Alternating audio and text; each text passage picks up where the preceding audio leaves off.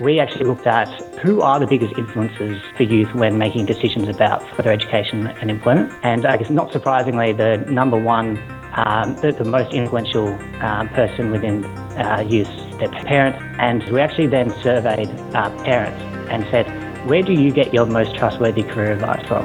And so whilst the students said their parents, the most common answer for parents is actually their kids. And so what we're seeing is a bit of a information loop. This is where people get a little bit stuck. Hello, I'm Steve Davis and welcome to Vocational Voices, the official podcast of the National Centre for Vocational Education Research, or NCVER.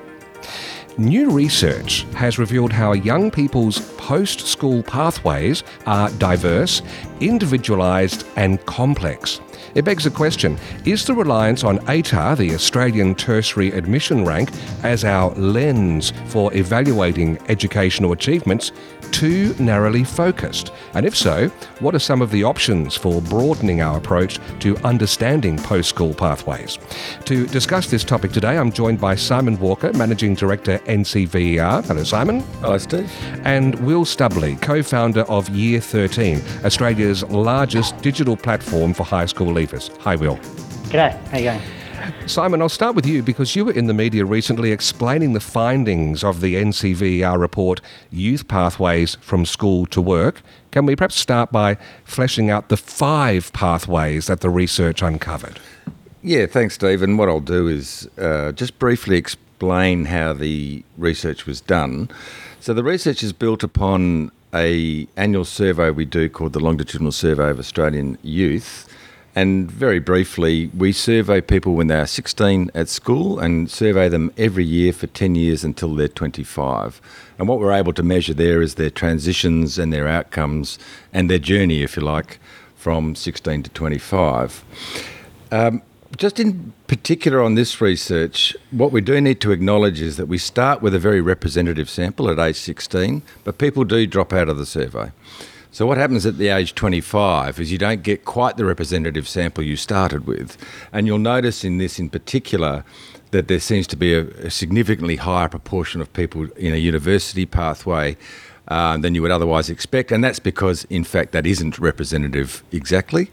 So I think in rough terms, around 40% of school leavers go into university. It doesn't matter because what the research is really doing is clustering groups of students and cohorts into types, and we are looking at their characteristics, their transitions and their outcomes, and it's still valid to look at them in those clustering terms, but place less emphasis on the numbers. And what were the names you gave to the 5 pathways that were identified? Well, we had the big pathway, which is the higher education to work, and that's the one that traditionally people on an ATAR pathway go straight into university and then get out into the workforce. The early entry to full-time work, and I wouldn't mind explaining this a bit too, is a combination of people that leave school and go immediately into the workforce, but that also includes people who do an apprenticeship because, of course, that is work in itself. And in fact, if you look at the analysis of that, quite a large proportion of them are actually apprentices, or at least part of their journey was an apprenticeship because they end up in trade occupations. Pathway 3 is the one where we have a mixture of higher education and vocational education, and I found that quite fascinating. Pathway 4, where there are people who are in and out of the labour market and tenuously attached to it. And Pathway 5 are people that are typically in employment but on a casualised or part-time basis. Right. Well, I wanted to come over to you because I looked at the visualisation of this data, the Youth Pathways data, which is online. And one thing that struck me is there seemed to be quite a healthy transition to full employment, which is dubbed as 35 hours per week or more. But some reports tell us that many young adults are in full-time casual work. So from your perspective at Year 13, should that be a concern, Will? It depends, I guess, how you're looking at it. I think we know that, especially with youth, casual work as well as, I guess, gig work in the gig economy is becoming much more prevalent because of the means of being an entry-level role, as well as the flexibility if they're doing some sort of further education or training. And so I guess it depends on the lens you're putting on it. In terms of employment, at least, they're looking, they're gaining some form of employment and the sort of financial benefits that come from it. But we're still seeing a very large gap in terms of everyone being able to transition effectively. I think what we're seeing is the majority are actually really struggling with it in one way or another. And there's a lot of evidence comes into youth mental health and what is happening in sort of the not only economic but social aspect of that transitional period, but also we're seeing, we've got over 580,000 young people that are currently not in further education, employment or training. So we are definitely seeing a difficulty across there. I think the casual work definitely plays a part in that. But I guess the lens that I often put onto it is what is that actually meaning for the individual, not only just what is the lens we're looking at it in terms of employment outcomes. And I guess what we're saying is 68. We did a national survey called After the ATAR, and we looked at 15 to 21-year-olds around the country, which was sort of pretty close, matching the distribution of population around Australia. And 68% of those young people said that they're struggling with their mental health. And so if we sort of apply that to an employment sort of means, what we're seeing is a lot of young people not, even if they are gaining employment, it's actually not enjoying the employment that they're doing or not feeling secure about the form of employment they're in. So if you look at the casual employment sense, I guess it's not really helping with their with giving them confidence. And that's sort of bleeding into much further down the line issues, which depends on how far you want to extrapolate. But only 22% of people are saying that they're actually happy with their careers and don't want to change. So it depends on where we want to start. But yeah, we're seeing some of those smaller issues of that transitional journey, especially when you look at employment and casual jobs, permeating into bigger issues down the track. While we're talking about this, though, could we delve a little further into some of the other pressing needs and concerns that young people and their families bring to you when they engage with Year 13, and how do you engage with them? Yeah, well, I guess that sort of goes in line with what we're seeing the most. I guess the biggest thing that we see young people concerned about is a sense of fear of the future, and it really comes back to a bit of insecurity around what their options are and what options are available to them. And so this is sort of a pretty consistent thing with, I guess, what parents are saying as well, because I guess the most common inquiry we get is, I guess from parents are saying, my son or daughter or whatnot, has no idea what they want to do and they're struggling and they're just lost and all that sort of stuff. And it really comes down to young people not feeling like they've got a base level of knowledge to actually go down something that they intrinsically are motivated by. So what we're seeing is a really lack of help around someone actually identifying what they want to pursue and then understanding the transitional journey of actually getting there. And so that obviously causes stress and all that sort of stuff, not only for the kid but also the parent. I'd like to actually return to the ATAR issue that I mentioned in the introduction, because the chair of the government's new review of senior secondary pathways, Professor Peter Shergold, he told the Australian Financial Review that Australia focuses far too strongly on a single measure of achievement, even though getting a job or doing further education is dependent on many characteristics, including non-academic ones. And if I may, in the Lessons of History, which is a concise survey of the culture and civilization of humankind that was based on research by Pulitzer Prize-winning historians Will and Ariel Durant, they've argued that one of the reasons it's hard to change our minds about things is that our brains, as humans, get stuck in a mental habit loop, which tends to look at information from a singular point of view, hence our ATAR lens. What is it going to take at a systemic level for us to reinvigorate our approach to youth pathways broader than just that ATAR method? Simon, I'll throw to you first. Yeah, I might start by saying that the choices and the availability of different pathways is probably greater than it's ever been. Having said that, just because they're available doesn't mean people exercise that choice. And a really good example of that, which has occurred over the last 10 years, has been some concerted efforts from governments across Australia to increase retention of Year 12 but they are given options in the main to stay at school, go into full-time training, or possibly go into work, including an apprenticeship. And yet the behavioural response has been to go back to school and in many cases go into a university pathway straight away. And I'm not sure there's the awareness of the possibilities. I think it's confusing for a lot of people. And of course, where I'm picking up on some of Will's comments, the availability of full-time jobs isn't the same as it was 20 years ago. And I think it just makes it more difficult and a bit more bewildering for people to make the choices that they can make, because certainly you have got options now that you never had before.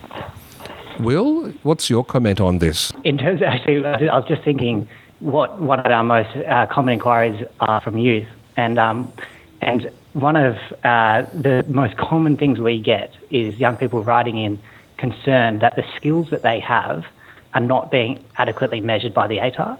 Wow. And it's stressing them out, and they feel disassociated by the system because the things that they might be good at, whether it's something creative or some sort of skill that they've developed, the ATAR has no way of actually measuring, and they feel like they're actually getting a disservice by the current school system because they feel that if it was structured differently, they would actually be a very high achieving or be able to do quite well in whatever field that they're doing. Whereas currently they feel like a failure because they don't fit in with that academic measurement. So yeah, definitely agree with Simon in terms of there are more opportunities available to people, I guess, more than ever.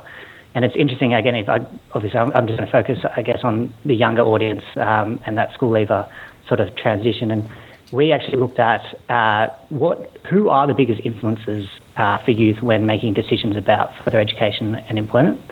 And I guess not surprisingly, the number one, the most influential person within youth circle is their parents.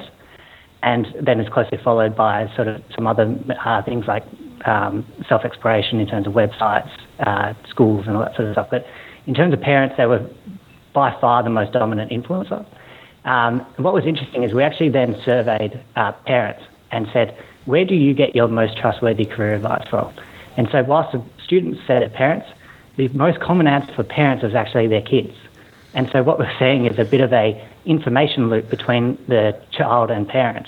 And I guess this is where there actually goes, where people get a little bit stuck, is because if you look at each individual school leaver, their knowledge of what is available is really a microcosm of who they know. So maybe it's their parents, their friends' parents, and what roles and jobs that they might have that they actually have exposure to. And so they're quite limited in terms of what they actually can see is available.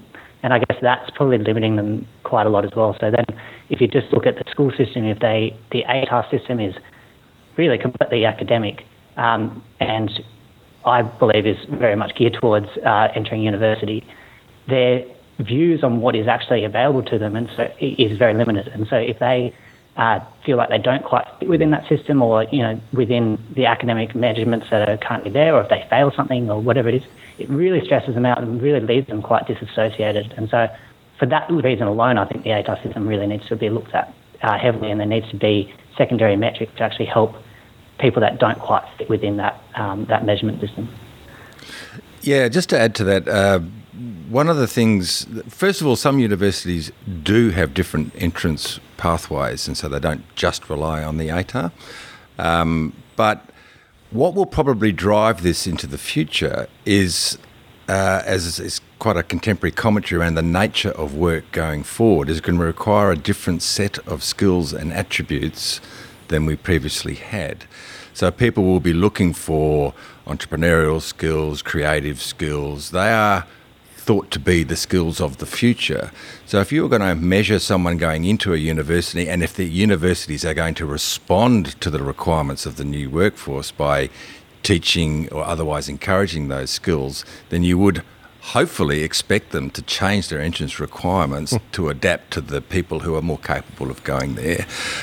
So I think some of this might just evolve, but right now we are stuck with a very narrow set of academic measurement to get into university. Yeah. Actually, picking up on what Will said before about parents being the key source of information in helping students plot their pathway, are either of you aware of any systems that try to address that by equipping parents with information versus just within an institution and within that institutional realm? Personally, no. And you would expect most parents to rely on their formative years to be making those assessments. Probably worthwhile pointing out too that where most governments do offer these range of choices for people to stay in school or go into training or possibly an apprenticeship, is that they tend to encourage them into university because they are aspirational for their kids to give them the widest range of opportunities, and it's deemed to be of a higher status and provide those greater opportunities, even though there's plenty of evidence that a lot of those students would be better off taking an alternate choice. That's very much a subject that's being discussed in government at the moment, the Prime Minister in particular, and also Minister Cash. So those discussions are going on. In terms of how parents might get that information, do they understand the opportunities? Do they understand the gig economy? Do they understand that the world of work is changing? Young people are confronted with that because that's a reality right in front of them now. I'm not so convinced that parents are quite as aware. Will, what's your reading of the situation? Yeah, I definitely agree with Simon that the information that I guess we're quite familiar with and talking about is not reaching the parent level, and that's just evident in terms of the general perceptions of what is the right pathway to success, so to speak. That parents are wanting the best for their kids, and they, in the whole, do believe that the university pathway does lead to things like a higher income and whatnot. So in terms of the conversations around national skill shortages and the amount of opportunity that is in these alternative pathways, especially in the vocational space, parents are largely unaware. And I think that's where basically what we're seeing through our research is that there's three key phases in the decision-making process. The first is the level of understanding an individual has of a certain career path. So for example, whether they know about the national skill shortage and what occupations might be about that. And then it then goes into what we call the consideration phase, which is they then start weighing up their options. So it could be university versus vocational pathway. It could be going straight into employment versus further education, whatever they want to do. Once they actually come to a decision after that consideration phase, the last is what we call process of attainment. And that's where we actually see a lot of young people actually not pursuing the career path that they want to. Because what we see is happening is they might decide that they, for example, want to do an apprenticeship and can understand that there's good job prospects, understand that there's a in-demand sector and that there's the ability to grow over the next 5-10 years. But they're still getting sort of stopped or are unable to have those sorts of conversations with their parents or other sort of influences, and then they actually end up going back to what is perceived as being the safer option, which is often the university pathway.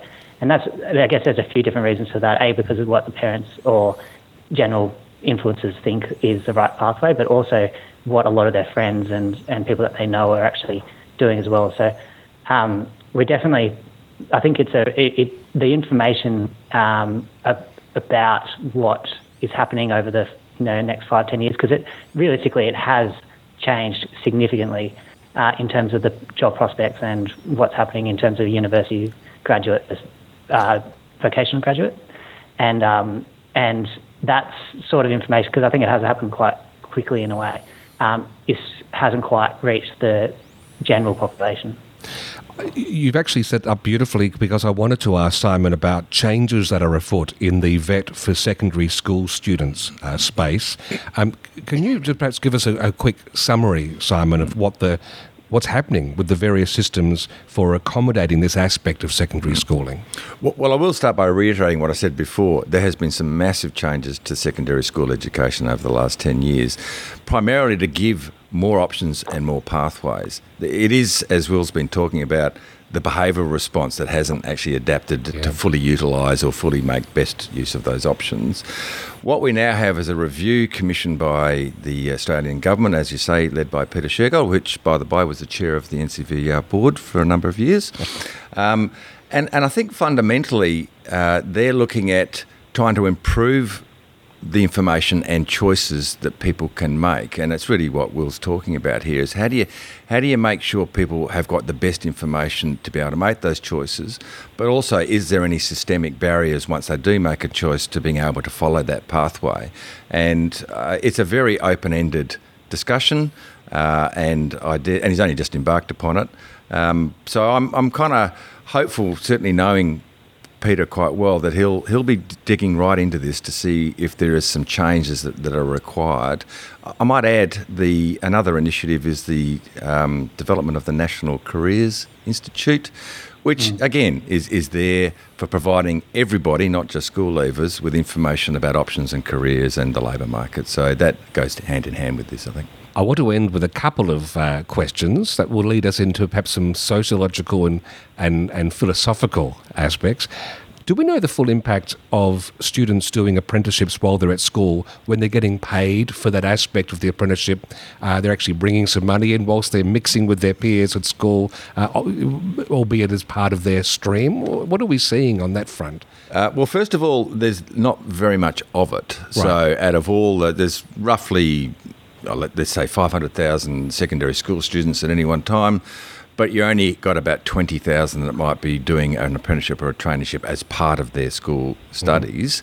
That said, the outcomes for those people that do start an apprenticeship or even complete a traineeship during their school are absolutely better from an employment purpose or from an employment objective than you would get through other pathways. Really outstanding results in terms of their outcomes in 5-10 years' time. What do you think, Will, when you hear about students doing apprenticeships while they're at secondary school and getting paid for that part of the apprenticeship?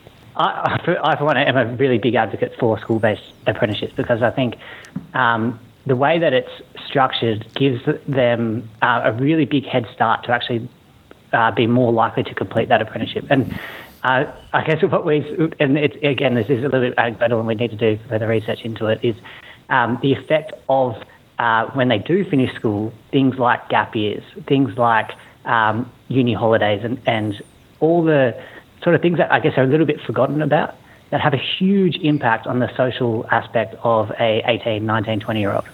And so I'd actually love to see the data of how many apprentices do drop out because they want to go travelling or they want to take a gap year and at the moment it's not very flexible to be able to do that. I know that there's been some conversation and I think there might even be some programs that are actually looking at being more flexible within the apprenticeship structure. But I think there's little things like that actually there's some social influences specifically around travel, or even just, not international travel, but just doing something that is more for themselves. So that could be something as simple as taking a photography course or something like that, which is playing a really big impact. And I think if the apprentice is waiting until they finish year 12 to then start, they're only maybe a year, 18 months before they're starting to really feel that pressure. Whereas if they do start when they're 15, 16, they've got 2 years, maybe 2.5 years before their friends start doing those sorts of trips and start feeling that sort of pressure. So they're already quite invested, and it seems like a more achievable thing to just finish it and then look at those sorts of activities. So I think it's a really interesting space and topic which I want to do a little bit more research into and understand better, because I think there's a few creative things that we could do from a government level all the way down to an employer level that would actually be able to help that process. I'd like to just reflect on your advocacy of the gap year, because I'm listening as a parent, and I know when I took my gap year, it turned into a gap decade. And so I'm nervous about encouraging my daughters to take a gap year. However, it's turned out okay for me.